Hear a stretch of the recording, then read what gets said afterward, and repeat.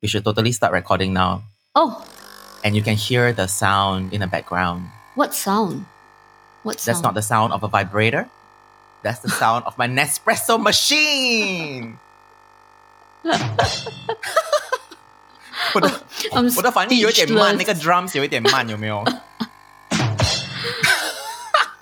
我有点不知道要怎么应付。OK， 那个 vibrator 已经 stop 了，那个 coffee 已经是 vibrate 出来了。So what is this episode about? It's about vibrators. Is it?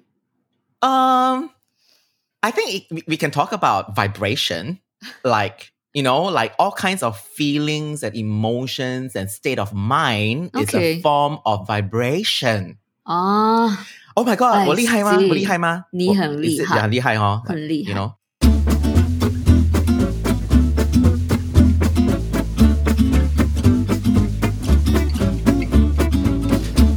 In the last episode, even though we said that we upgraded our microphones, but unfortunately...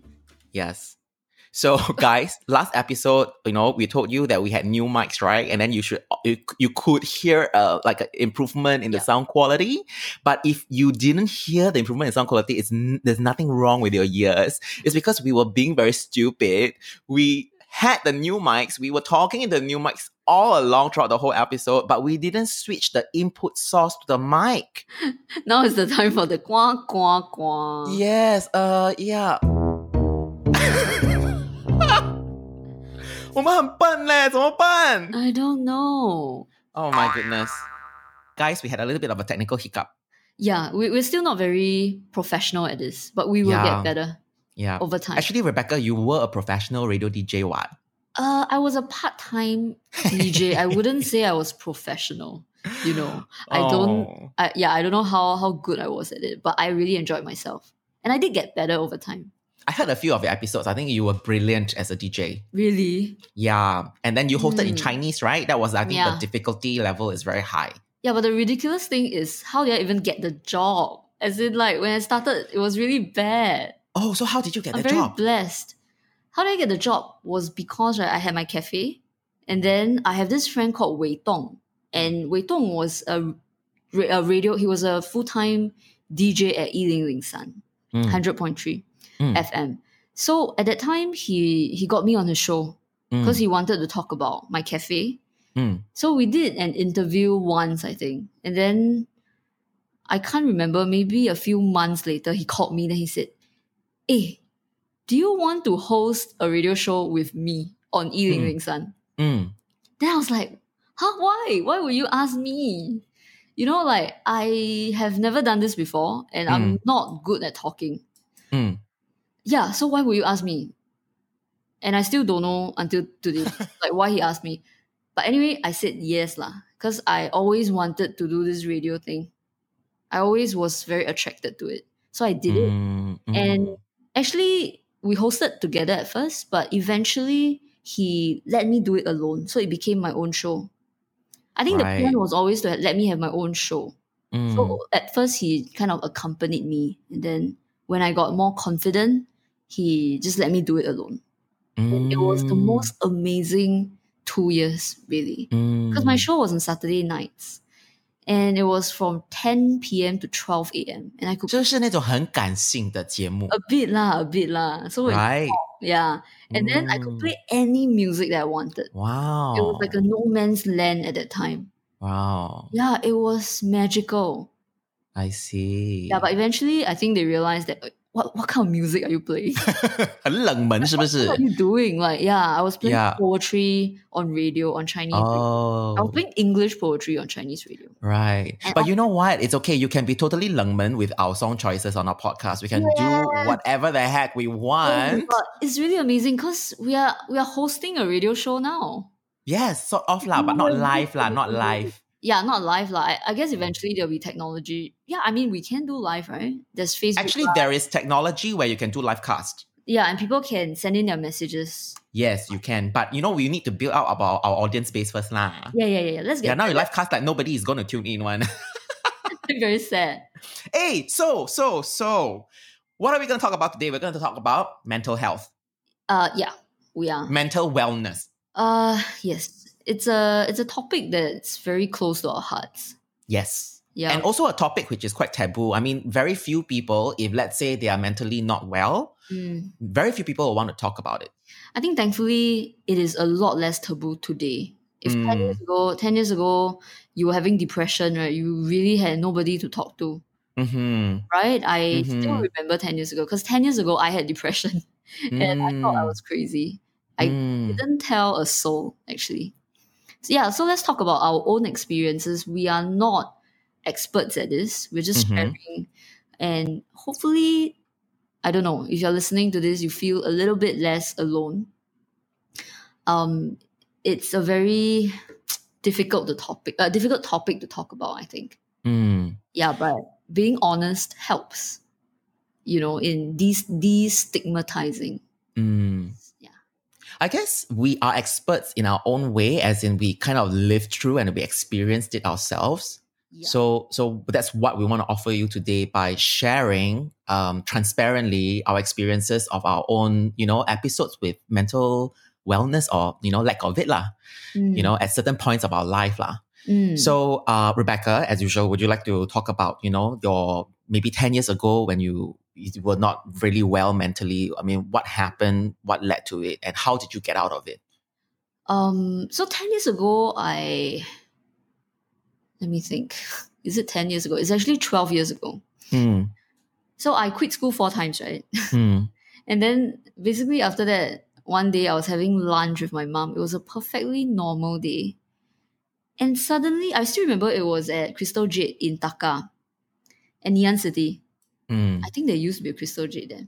They are still there. Is it still there? Yes. Oh, yeah, they're still there. So it was a perfectly normal day, and suddenly I felt like I was going to die. And I was blacking out. And I felt this terror that I can't explain. And I just felt very, very, very, very scared. So I told my mom, like, we really need to get out here. So immediately we took a cab and then we went home. When I went home, I went to bed. And when I woke up, right, oh my God, like I fell into the deepest depression ever. Instantly, like overnight. And I didn't even know there was depression. And I didn't know that what happened at Crystal Jade was a panic attack. Yeah, and from then on, basically for a few years, I had very, very bad anxiety attacks. And then I had really bad depression for a couple of years, for a while. And then I had like a moderate kind of depression. Like it just never went away for many years, for 8 to 10 years. 8 years. Yeah. So it was a very, very long journey. But I always say nowadays that it's the best thing that happened to me. Okay, I've got a couple of questions for you. My first question is, now looking back, right, do you know what triggered it in Crystal Jade? There wasn't an incident that triggered it on that specific day, right? It was just building up. So over the years, I have been trying to understand what is mental health, right? What's depression, and whether there is a root cause. So I have always been trying to figure out what was it that triggered or caused me to get into that state. And I think it's always a combination of a lot of factors, right? But for me, right, quitting school 4 times gave me a lot of pressure, a lot of stress. It was so massive that maybe it just created a breakdown. But it was only when I was depressed, right, that I really faced myself, that I realized that I had so many problems. Because depression forces you to be naked. Not literally, but naked psychologically, right? You really have to be fucking honest with yourself. You have to confront all the issues, right? Yes. You don't know why. You don't know why you have to be fucking honest with yourself, but you have to. Because, right, you just know in yourself that if you're not honest with yourself, you can never recover. There are issues that's inside. And if you don't bring them to the surface, right, I don't know, instinctively, I just knew that I cannot ever get better if I don't face up. Yeah, so a lot of issues for example, the lack of self-love. Low, what is that? Inferiority complex? Low self-esteem. Yeah, and then all these things. So a lot of issues came to the surface in over the years lah. That's why I say that is the best thing that happened to me. If not, right, I would still be a very, very selfish, shallow, unevolved person. Not that I'm evolved now, but it set me on the path. Right. So, okay. So, when you say that, when you look back, likewise for me, when I look back at my episode, my meltdown, which I will share later, it's become a pivotal point in my life, and I celebrate it because I can see very clearly that it's the result. The result of that is that I've become a different person, right? Right. Out of necessity, basically, because I couldn't survive in that old version of myself. That's what led to that breakdown and meltdown, right? So my question to you then is that, that work, that 8 years, 10 years, 12 years of work that you did, what was the recovery process like? Did you seek treatment? Were you on medication? What were the tools and how did you evolve and get out of that? Wow. So I never saw a psychiatrist. I never saw even like a therapist or anything. Because 12 years ago, actually my mom was seeing a psychiatrist. And actually that day, right, I was with her at Ngee Ann City because she was having her psychiatrist appointment. So I actually went into the office with her. So after that, I thought, was that a trigger? Because I was affected by my mom's condition. She had she had anxiety disorder and depression. This was the same day as the Crystal Jade Day. Yeah, that was the same day. So I always thought, was that the trigger? I don't really know. But anyway, I never saw a therapist because I didn't want to take medication. Firstly, I thought, firstly, there was the stigma of medication. I thought that if I took medication, I am officially crazy. And then secondly, I knew about the side effects of medication from looking at my mom. And then thirdly, I wanted to depend on myself. Right. Somehow I knew that there were issues within me, right? So I knew that if I could resolve these things, I might be able to get out of it myself. So I never took a single medication. And over the years, a lot of things helped me. And it was like, but you take 10 steps, you will move back 5 steps, that kind. Yeah. So it was a very long recovery. But some of the things that helped was meeting good friends. Because when I was having depression, I had lost contact with my friends. Because I quit school 4 times. I was totally isolated. And then over the years, when I started the cafe, I reconnected with my friends. I think that was really important. And a lot of things, like I said, facing up to myself, being honest, trying to be real. So would you say that a lot of the recovery process was based on the deep internal work that you did on yourself? Yeah, definitely. There was no external work to do because I would go running. Because they say running is good for your mental health, right? But running is a crutch. Clutch or crutch? Crutch, right? So, a crutch, not a clutch. A clutch 是那个驾车的 clutch. Yeah. So it is a tool, but it's external. So the thing about mental illness I have realized is that you can depend on this kind of tools, but it's not the final solution. You need to do the inner work. And inner work is something that you have to do on your own. Nobody else can help you. Yeah, and it takes time. And one thing that I really, really want to say, right, is that basically this was the idea that helped me to get out of my anxiety disorder. So for many years, right, even up to a few years ago, actually, I was still having like panic attacks. And I hated it because it's so disruptive. It is. Yeah, and yeah, it's just, like when you have a very, very bad panic attack, it's really scary. Yeah, you feel like you're going to die. Yeah, panic literally attack is an understatement. You feel like you're going crazy, like you can't control your mind at all. So anyway, I couldn't get better. I was like at a plateau until I saw this website. Actually, it's called Anxiety No More. And I always ask people to go and look at it. Basically, this guy who created this website, he had anxiety and panic attacks for like a decade. Until one day he realized that he was trying so desperately to get well over 10 years. Every day he was battling and he was at war with himself, right? Trying to get better desperately. Until one day he realized that that is the exact thing that is fueling his anxiety. So his revelation was that when you have panic attacks, right? It's not that you're crazy. Your mind is just stressed. It is. It's as simple as that. It's just like kind of like it's tired. It's too tired. It's not that you are you're broken goods. It's not. Your mental health is still there, right? It's just that at the moment your mind is so stressed. How can it be okay? And when you desperately try to be better, right? That is the exact thing that makes you unable to get well. Yeah, my take on anxiety is that. So you said that the guy realized that he was trying so desperately to be better, right? So that means that he didn't like where he was, right? He was resisting something. He was resisting the way he felt.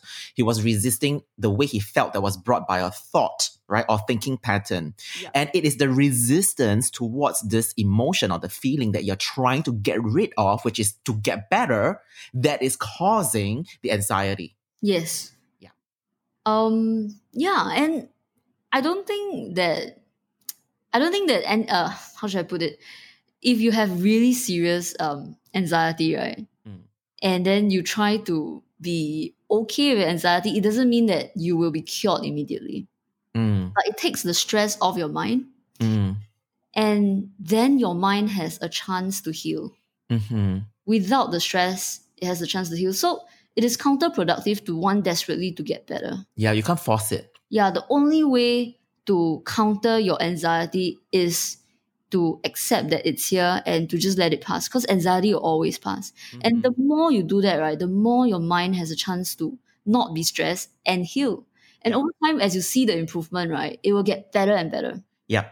The first step is always to begin with awareness, to know what is causing it, why you're like that. Oh, this is an anxiety attack. Like when you first had your panic attack, you didn't even know it was a panic attack, right? Yes. So being able to label it and know what the heck it is already a big step, right? Yes. Then beyond that, the next step is acceptance, right? You don't resist or fight it. You have to be at peace with the, okay, I'm anxious. Okay, I'm feeling this way.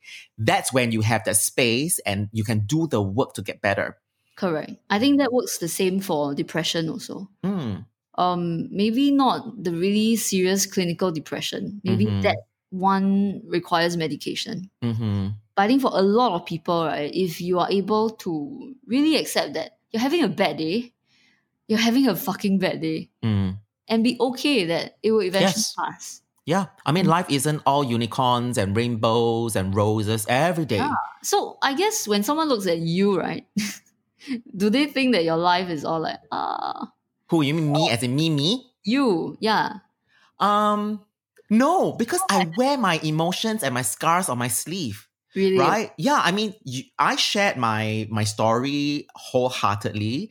I felt like, when I was recovering from my episode, after I emerged from my bunny cave, I shared my story with everybody. And I didn't feel like it was something that was embarrassing to share or that it defined me. So I share it. So the thing is, I think people know that when I'm high, but generally I'm a very optimistic, very positive person. People think that I'm very well put together. Yeah. But when I'm like suffering and I'm defeated, and that 5-6 years ago when I had that massive meltdown for 6 months, everyone knew about it when I kind of came out and then I shared my story. Everyone knew that I had a meltdown. So there was never a moment where you were scared to talk about it? Never. Never. Because when I was doing the recovery work, when I was so defeated in the first 2 to 3 months and I had no spare bandwidth to do anything other than to take care of myself and to get better and get plenty of rest and to see the psychotherapist 3 times a week, and I was on medication and all that, getting a lot of sleep.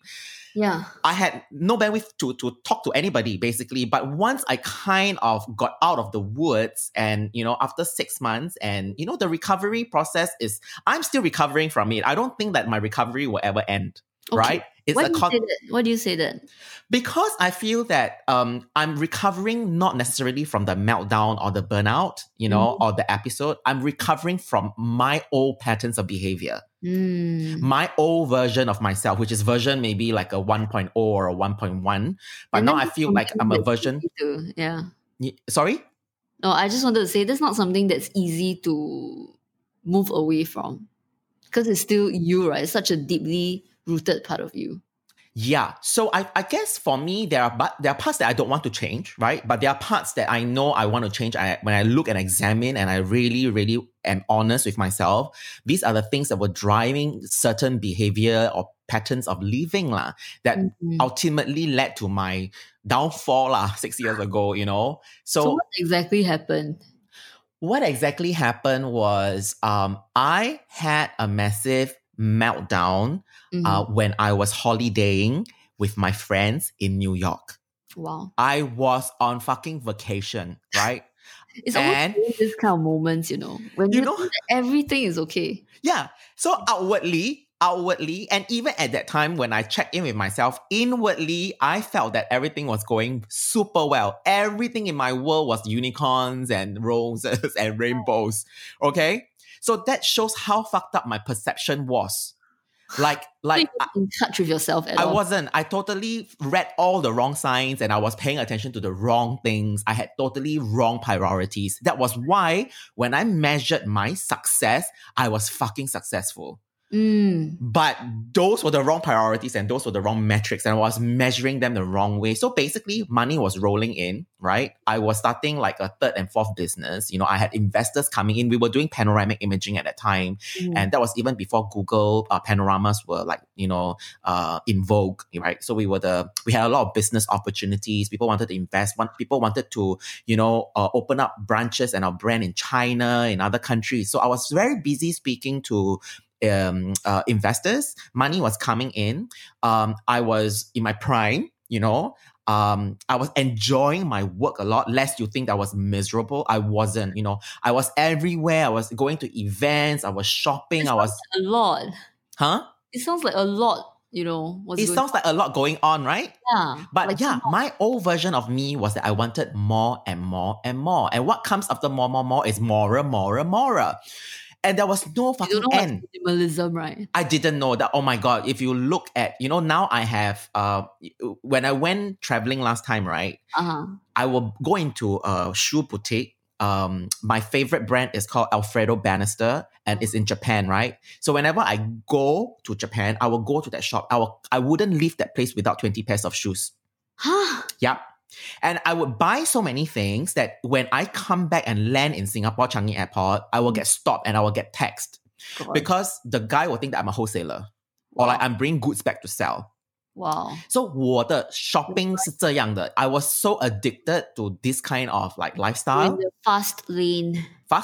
And I was like, killing it. I was like driving the sports car and I was like, I didn't even have enough space for the things and the stuff in my life that I had to get a warehouse, right? To stock all my shoes. Up till now, there are a lot of pairs of shoes in my storeroom, in my store warehouse that I have not worn a single time. That was the old me, right? So I was live in a fast lane, more, very driven, wanting more, go, do, sell, but very happy, very, very happy. Or so that's what I told myself. So basically, at that point in time, I kept falling ill every 2 to 3 months. I was like a sick cat, a sick kitten, somebody coughs or sneezes around me, I will catch it. I will catch there the were some warning signs already. There were, and I was always breaking out in hives and rashes, right? I think I showed a photo to you last night, right? About the rashes on my back. This was how bad it was, right? But I ignored those signs. I mean, I just felt like, okay, rash law, maybe I'm allergic to certain food types law. That's it. Then I just take an antihistamine and then that's it, right? But then I will keep breaking out in hives, and there were physical manifestations of the level of stress that I was putting my mind and my body under, except I brush them off and I say, no, nothing. I don't feel stressed. I'm so happy. And you I feel so fulfilled. Yeah. So what happened was when I went to New York with a bunch of friends to be on vacation, what happened was I fell ill before the trip, right? And I was so ill and I was still so busy, going to investor pitching sessions and meeting people. And because I was going to go away to New York for about a week plus, and then after that, I was going to do Vancouver for another 2 weeks. So the trip was going to be quite long. So this is usually what happens when you juggle so many things before you leave on vacation. Everybody wants a piece of you. Right. So I ended up just being like sliced in 100 different pieces, and I was just doing so many things. I was multitasking, I was like burning myself down to the ground, all in preparation for a leisurely trip with my friends in New York. So then I got ill, and I didn't get to see the doctor until about 5 to 6 o'clock the day before I left. I finally dragged myself to see a doctor. When the doctor saw the state I was in, well, I just caught the flu, but it was very bad. Okay. The doctor actually said, don't fly. You are in no position or shape to fly. You are very bad. But then I said, cannot. This trip is very epic. I want to go and we're going to catch Madonna in the Yankee Stadium, So I want to go and meet my friends and I'm going to go and Vancouver and whatever. Then I say, just give me a bag full of meds. I said, just knock me out, right? And then I will get better there. So the doctor said, okay. So gave me a bag of meds. So what I did was when I was on the flight, luckily, I flew business, so I had a proper bed. So the flight from Singapore was nonstop to New York, and I just kind of like took all the meds and then I just knocked myself out. Okay. Until I reached New York, and then I woke up, and then I arrived, and that was when something was wrong with me already, and I didn't even know. Okay, so it was a combination of the drugs, and I was unwell, and also like my stress level was just through the roof, and I didn't know. Right. So when I woke up and I landed in New York, I observed that everything around me was monotone. It was just grayscale. There was no color. Literally, there was no color. It was just black, gray, and white. Okay? So I remember asking myself, like, since when did New York look like that? But how do you feel? I felt very numb and muffled. Like my senses were dulled, like very muffled. But you were not feeling depressed yet. No, I was feeling very weak. I was feeling very unwell, and I was feeling very anxious. The moment I touched down, I was very anxious about making my way to the hotel so that I could see my friends. Yeah. So I remember then at the airport, I jumped into a yellow cab, and the driver was a black guy. And he was huge and muscly, and I was so scared of him. I started to have mini anxiety episodes in the taxi, thinking that I was not going to be able to last the trip. I'm not going to make my way to the hotel. I'm probably going to end up being mugged or killed. And I had all these hallucinations, and my mind was kind of getting fucked. The fuckery already started. I looked out the window. I was like, why does New York look like the fucking Gotham City, like Sin City like that? It's gray and black, Scary. Yeah, it's scary, right? So then when I got to the hotel, unfortunately, they were doing renovation. So it was very noisy, right? So there was an overload of the senses as well. I was very affected by the knocking and the drilling and everything. Put my bags in the hotel room. Didn't see my friends. So I kind of messaged and I said, where are you guys? Then they said, we made our way to Times Square. Come and meet us at Times Square. Okay. So that was then another wave of anxiety because I felt like I didn't know how to take the train. You didn't know how to take the train? Yes. And then I kept telling them I didn't want to go out. I didn't know how to get to Times Square. And this is like... anxiety speaking already. It was anxiety speaking, right? I was scared, right? I was very scared and I felt helpless and I didn't feel like I was equipped or well enough to actually go to the train station, find my way around the train station, hop on the train, get to Times Square and find my friends. It felt like a very daunting, impossible task.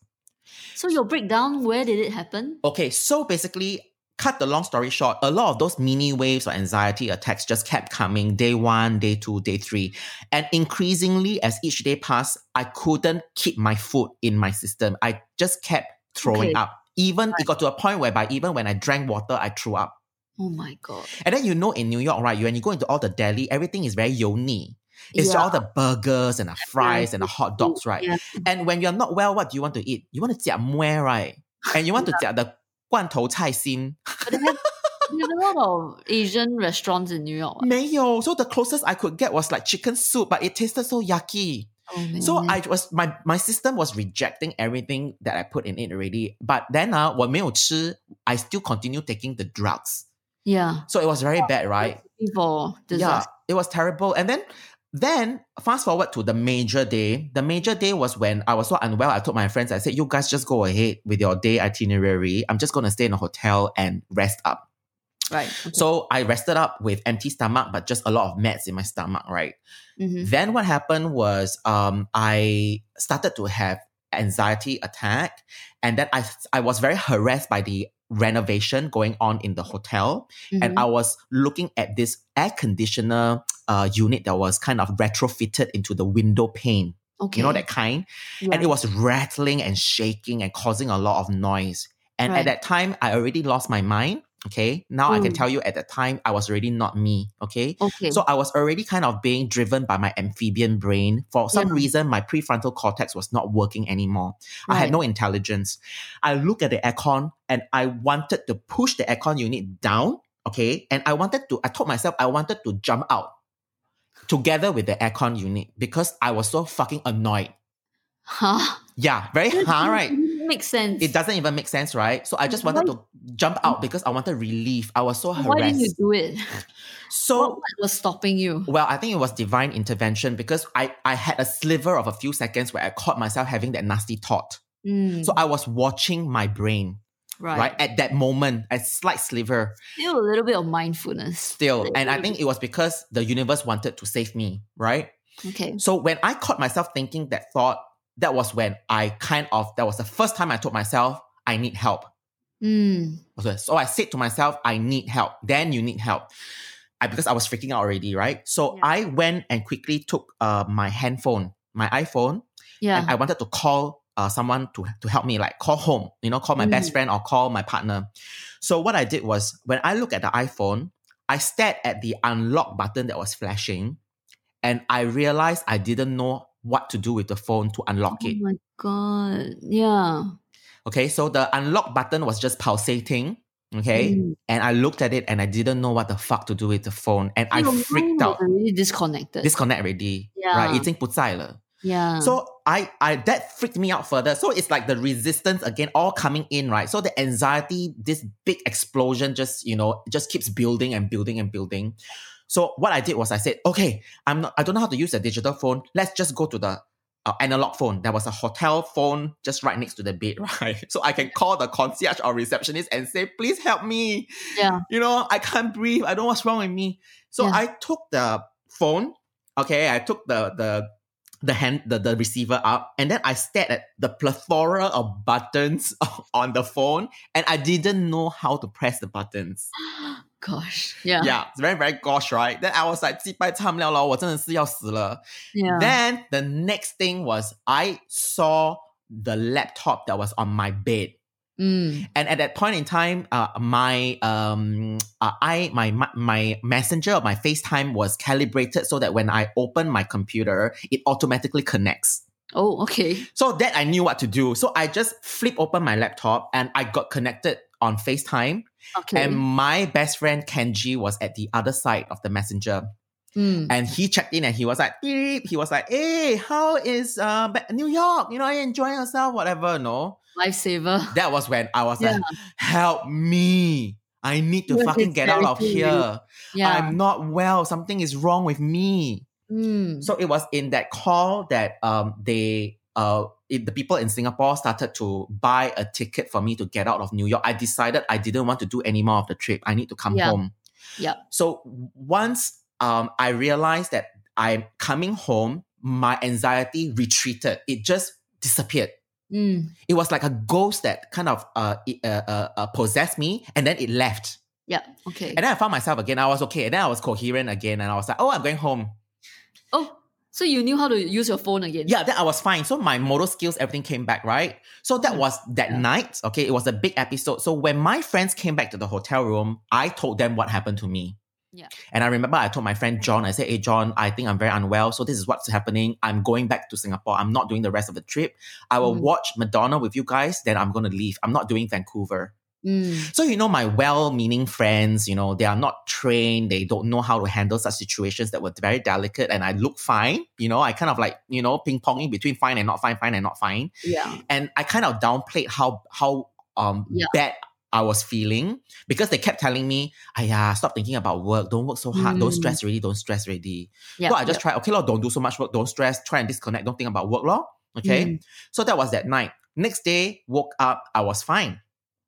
Okay. Right? We went to watch Madonna. And then I had an anxiety attack at Madonna. I didn't watch the concert. I only lasted all of 2 songs. Okay. Then when we finished the concert at the Yankee Stadium, because it was huge, I had another wave of anxiety attack there that night. Okay. But then I told myself, it's fine. I'm going home. Okay. Then the last day, that was when we went to the Guggenheim Museum. Okay. So my friend said, let's go to Guggenheim Museum. And I went out with them because I thought, let's not just stay in the room. Okay. So when I was in Guggenheim Museum, I was fine one moment and then I was not fine the next. So I was just looking at the art pieces that were on the wall. I remember looking at them and still laughing together with my friends saying, 哎呀，这个也可以做 art 啦，这个我也会画, So I was just laughing. I was fine one moment and the next moment I knew the ceiling started spinning. Oh God. Okay. Okay, it was like a vortex. Then 我就很晕, then 我要吐, then 我就 black out 了. Okay. It just came like that. Okay. Yeah. So that was what happened to me. That was my experience, right? Yeah. Ceiling turning around, blackout, that's it, right? And then next thing I know, it was a blur. It was just fast forward. I was back in Singapore. But you don't remember the flight back? I don't. It was just snippets. I remember kind of transiting in Frankfurt. But you were alone? I was alone because that was the only flight. I was packed back on an emergency flight. Everything. My friend sent me, pack all my things and sent me to the airport. Oh, and then they asked someone to take care of me at the counter because they couldn't even get another seat to fly back with me. It was a full flight. Okay. So what happened was my friends, from their perspective, they said that I was hysterical in the Guggenheim Museum, right? So when you were blacking out, you were actually doing all this stuff. Yeah, I didn't black out and faint. I was shouting and screaming and wailing, and I threw up 3 times in the Guggenheim Museum. And they said that I went into the projector room. It was another small room within the room. There was a projector room because they were showing a noir film, a black and white film. I went in there screaming for help, looking for my friends, right? Okay. I just screamed. Then they said I was incoherent. The only thing they could hear me say was, 我要回家, 我要回家, 我要回家, 我要回家, 我要回家, 我要回家, 我要回家. They said I kept saying that, and no matter what they said to me, I just replied, 我要回家, 我要回家, 我要回家. Okay. And they said that they thought I was possessed. Yeah. Okay. Many months later, when I was seeing my psychiatrist and I was on meds and I was on therapy, I told them this was what my friend said happened to me. And this was what my doctor told me. My doctor said that basically my whole system was so stressed, it decided to shut everything down. And they put the human computer into sleep mode. So I was alive. The computer was going, but it was surviving on very little resources because it was so taxed. Right. If you just work it anymore, it's going to explode. Okay. But the Okay. funny thing is that you didn't feel stressed at all. I didn't. Yeah, because I had no. Consciously, you didn't feel it, but I your didn't. body, it was building up inside. It was building up so much, and I had no way of knowing because my matrix. I wasn't calibrated in a way that I could understand Notice stress. those things. Yeah. I felt it was normal to feel that kind of level of adrenaline in my life. It was nice. I Right. interpreted it as like, oh my God, I'm thriving. Right. So I was reading the signs totally wrong. It was a misread. So the reason why I said 我要回家, 我要回家, 我要回家 was because my brain decided that that was the only message I needed to put out to bring myself to safety. So the unconscious is pretty smart, right? The subconscious mind. Subconscious mind, yeah. Yes. It knows exactly what you need. Yes. So that was the thing that could bring me reprieve and solace and comfort, which was 我要回家, right?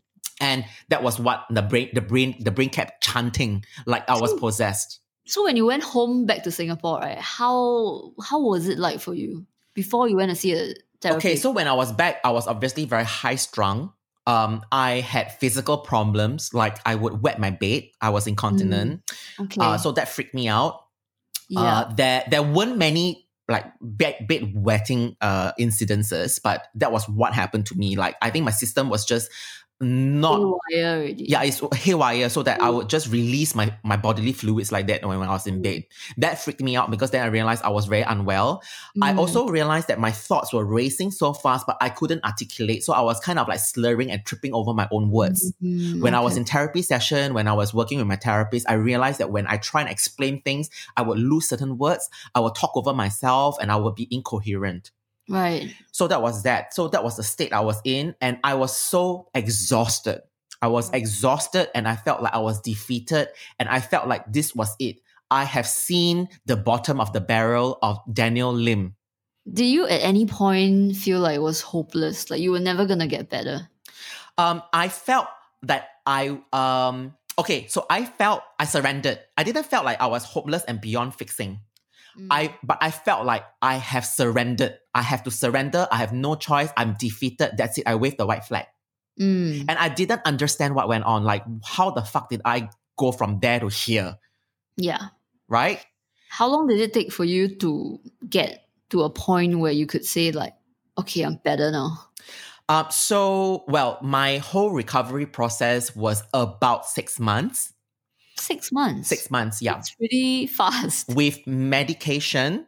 And halfway through my recovery, I decided to stop the meds because I felt like it helped with my anxiety attacks, but it also dulled everything else. It muted all forms of feelings and emotions. And me being someone who really needed to feel vitality, that was like a death sentence. Yeah. It felt like I wasn't myself. So I was like, no. But it was also during the halftime already, like recovery. And I was given a lot of tools by my therapist, Corinne. She's a guardian angel. She's the best thing that ever happened to me in that period of my time. And she literally saved my ass lah. She did. So she gave me a lot of tools so that we could build the resilience and also be able to manage all the attacks and the emotions and whatever and make sense of things using the self-development tools, using the power of the mind. Because the mind is a very powerful thing. Just at the front part. The mess was just in the beginning because I really needed... Get you on your feet, right? Yes. It was like a quick, like a boost, right? Yeah. So then I say half a year because that was when Corinne signed me off and said, Dan, I think you're ready to be on your own. But the work didn't finish because when she sent me off, I didn't even know that was the last episode with her, the last session. How do you feel? Do you feel ready at that point? I didn't. I felt like I was very upset. Fragile. I was very fragile. And she said, I think you're ready. And I remember pleading with her. I said, no, I don't think I'm ready. I feel like a big piece of me is still missing. And I felt like I haven't clicked. I haven't found myself. I don't think I'm well. But she said, Dan, you are okay to be on your own. The rest of the work, you have everything that you need right now. And the day will come when everything is going to click. You will know. So that click, right? Because you see, the medical diagnosis of my condition was mind-body dissociation. Okay. The mind and the body disconnected. So that was the right word you said when, about my episode in the hotel room. There was a disconnect between the brain and the body and the whole self, right? So this clicking means the body, mind, and the soul has to come back together again, right? So that was when my therapist told me that when it clicks, you will know. And that click happened when I was eating a bowl of mee tai mak. And then, and the bowl of mee tai mak was the first thing I ate when I came back to Singapore from New York. Okay. And then when I had a bowl of mee tai mak many, many moons later, I found myself click. Like, I don't even know how to... Can I explain to you what happened? But it just feels like a coming together and an alignment. It was like, it felt like there was inner attunement that was achieved. Wow. So it felt like a click and I felt like, oh my God, I'm back. I'm me again. Oh my God. Like that was the feeling I had. Oh my God. And that was when Corinne already released you. Released me into the world with the tools and everything. Like after that, how long? Like how long before you I had think it was another couple of months, 2 to 3 months. But after I was on my own, I went on this whole journey of self-growth, self-development, introspection. And I was reading a lot of Pema Chodron. I was reading a lot of like The Power what of Now, happened to The Power all of the this? Subconscious Mind. Yeah, I did a lot of self-excavation and self-development work. Things that you wouldn't have done if you didn't have this breakdown. No, because then I would still be thriving and still raking it in, right? Yeah. So, oh my God, what an amazing, amazing story. Right. I think it is. And I think people need to know. Yeah. Yeah. It's so nice to hear about it. Yeah. So, oh my God, we've totally overran. But this is what happens when I talk about my meltdown. I've heard about this meltdown a few times, but it's still very like, Yeah, right. It still sounds like that, right? Yeah. Right? I mean, I don't know exactly how you felt, but I mean, having experienced a little bit of that mental disturbance, right? I know how scary it can be. It is. It was. And when you try to tell this kind of stories to people who have never experienced it, they can never understand just how painful it is. Mm-hmm. It always sounds like okay, like manageable, right? Like when you say panic attacks or Mm-hmm. like, okay, what? Like what's really so bad about Yeah, it? so that's why I wanted to give time. Whenever I explain my meltdown, I always feel like I don't want to gloss it over with a few broad strokes because I think it is very important for people to understand how an anxiety attack can kind of ripple out into this huge, monstrous thing, Yeah, correct. Yeah. So when you really just think about it, it was just a very, very stressed mind. Yeah, it was overtaxed. Mm-hmm. Do you believe that a lot of people's problems now, their problems with depression or any other mental illness is really caused by this stress? I think a lot of it, right? I think very extreme cases, it can be chemical, it can be biochemical. And genetic. Yeah, and yes. genetic sometimes. But talking about more like the modern cases of like modern depression, like my kind, it's really got to do with the mind, right? It's got to do with the thoughts that we have and the patterns of behavior and the way we think about that's generating a lot of feelings. Correct. Yeah, and just living life out of very poor alignment. That's totally misaligned. Yeah, and I think one of the things that we do when we are not so aware, right, of ourselves is that we get kind of yanked by our emotions, Mm-hmm. right? Like if we get depressed, we think that we are depressed. We get anxious. Yeah. So I think one of the things that I learned during my own like self introspection, right, is that your emotions are not really you. It sounds very woo lah, Mm-hmm. but you can actually look at your emotions Exactly. and realize that they don't have to affect you that much. Yes. 100%. Yes, because I think there is a higher level of consciousness, right? And this is what we mean by when someone is awakened or woke, right? And the mindfulness practice comes in here because if not, you will be led by the default state, which is your emotions. You're driven by emotions and they consume you and they are the things that is like powering all your decisions and all your actions because you're not mindful, right? So you're just driven by that.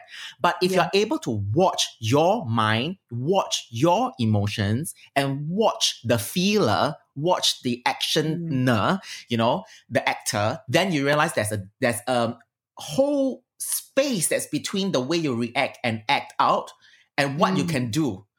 You're watching your mind. You are not your brain. There is something else that can control the brain. Yeah. Right? But if you don't, then the brain is going to take the driver's seat and say, I'm the boss. Yeah. And it's magical when you realize that. Yes. Like there's this peace and calm. But having said all that, it's an ongoing journey. Right? It is. Right. It's not like, wow, I'm enlightened already. Of course, the work is never done. We always have to talk about Michelle Obama becoming. It is the state is the constant state of becoming, right? Yeah. So I think sometimes part of the stress also comes from our desire to be complete, finished. Right? We want to be perfect. And a lot of the stress gets eradicated when we adopt this idea of becoming. Like at every point, we're always becoming. It's fine. Like it's fine. we will never be perfectly happy, and it's fine. Mm-hmm. I think that's something that I remind myself also. So I was listening to what's her name? Who's the writer of The Secret Life of Bees? The Secret Sue Life of... Monk Kidd. Yeah. Yeah, so she's this writer, right? Super famous, Mm. and I think she's like 70 years old now. Mm. I was listening to her podcast, and she was talking about how even for herself, right, she is pretty enlightened, but she needs constant reminders until today, at the age of 70. Of course, yeah. I can't remember exactly how old she is, but yeah, and that kind of encouraged me, like, it's fine, you know, I am going to grow old, right? And I'm going to grow old reminding myself Mm-hmm. that it's fine. And that is the state, because a lot of people think that, oh, you learn something and then that's it. You know, Yeah. you are set for life. No, learning something means that you know how to apply it, right? There is something you can use, but the actual work is the application. So like I said, it can be simple, but it's not easy. Yeah. Right? So even as a coach myself, I have to eat my own shit sandwich all the time. And that's what makes someone... Yeah, that's what makes us human, and that's what makes us equal and all the same. Right? Yeah, totally agree. Wow. I'm enjoying this so much, you know. I can go on, but we're coming up to an hour, and we hope that... we're going to wrap up soon, I think. Yeah, we got to wrap up, but we hope that this is a kind of sharing that we want to bring onto the show, to talk about our experiences, even when it can be, you know, deemed as embarrassing and kind of like a bad thing.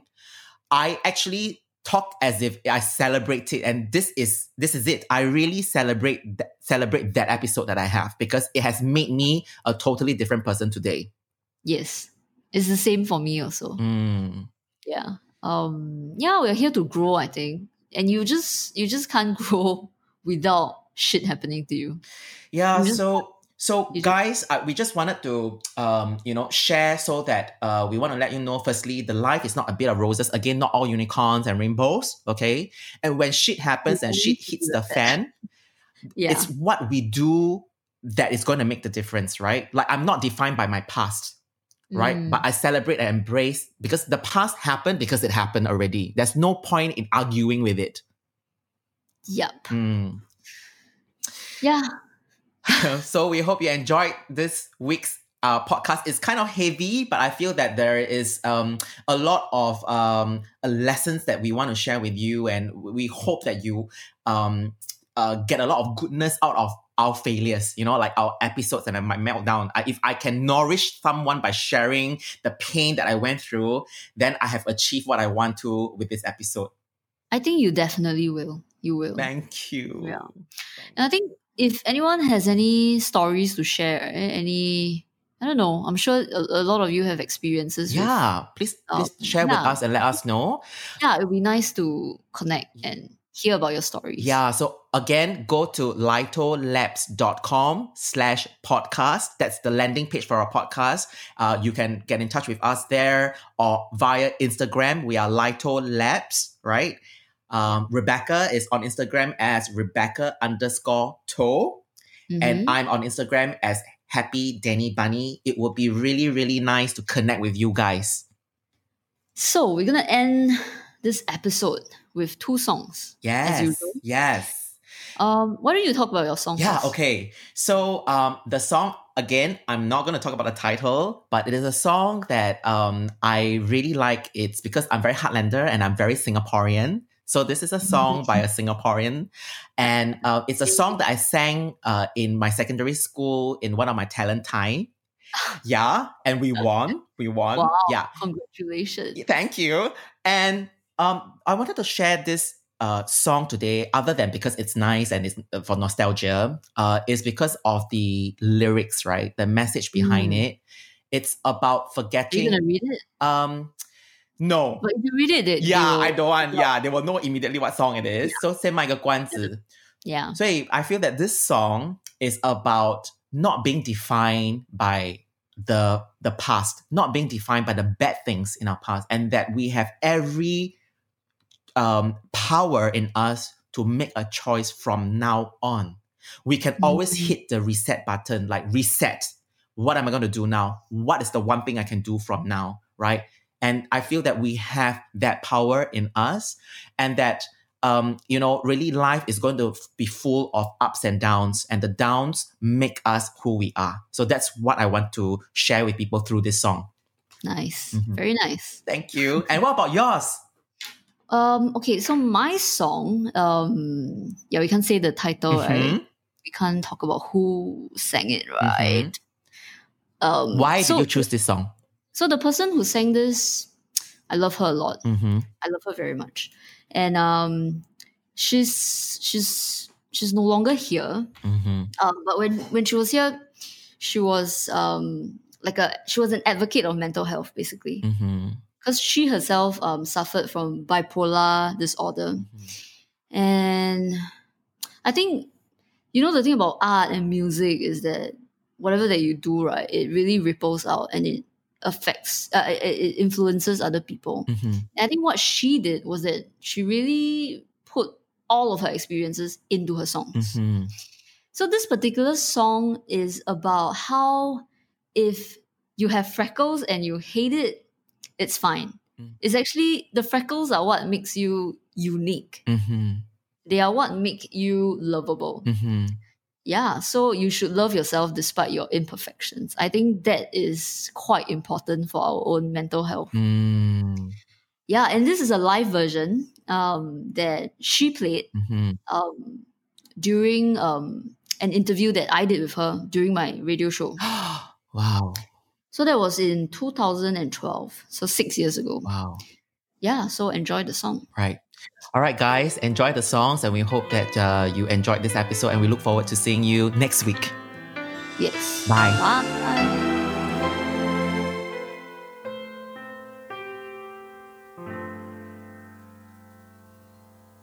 对生命你不必存有怀疑，人生它本来像一出戏，故事的结局是被实行，自己终会有些决定。看朝阳又带着希望升起，岁月的脚步从来不停息，等到那星月走进你梦里，生活变得更美丽。工作上有多少不如意，让明天去好好忘记。道路上总有许多不平的遭遇，化作点点滴滴，把它全部遗忘在回忆里。我忘不掉心碎的过去，可是我必须面对我自己，生存还要靠自己去努力，我不再犹豫。我回不去昨日的恋情，可是我必须面对我自己，未来生命该用什么代替，靠自己争取。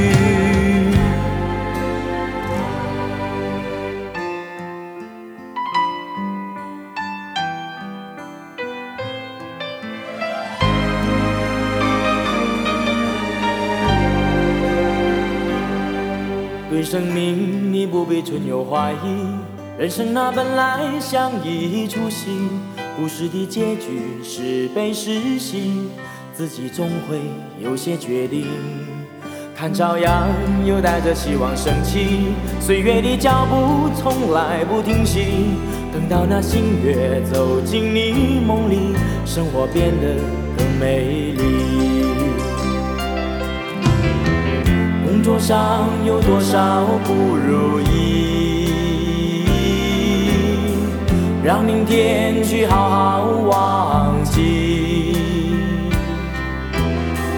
道路上总有许多不平的遭遇，化作点点滴滴，把它全部遗忘在回忆里。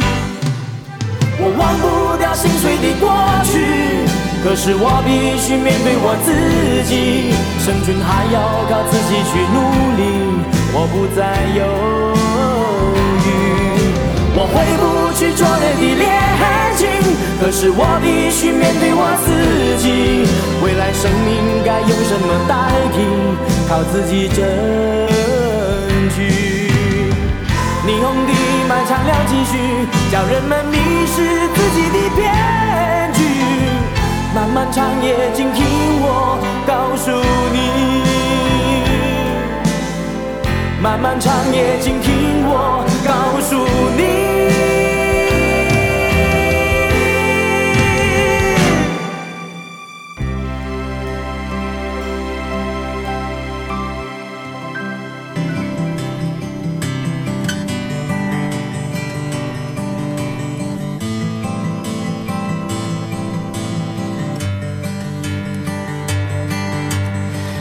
很想在墙上写脏话来敷衍你，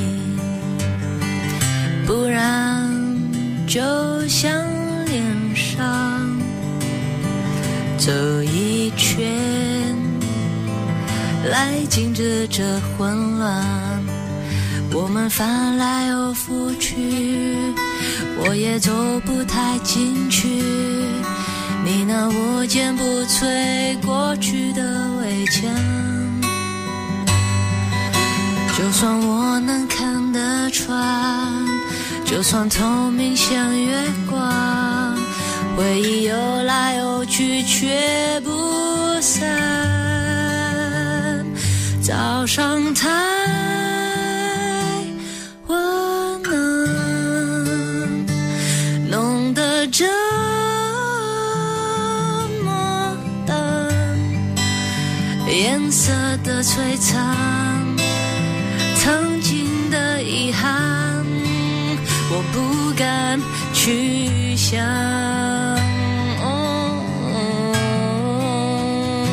爱的那么快，微弱的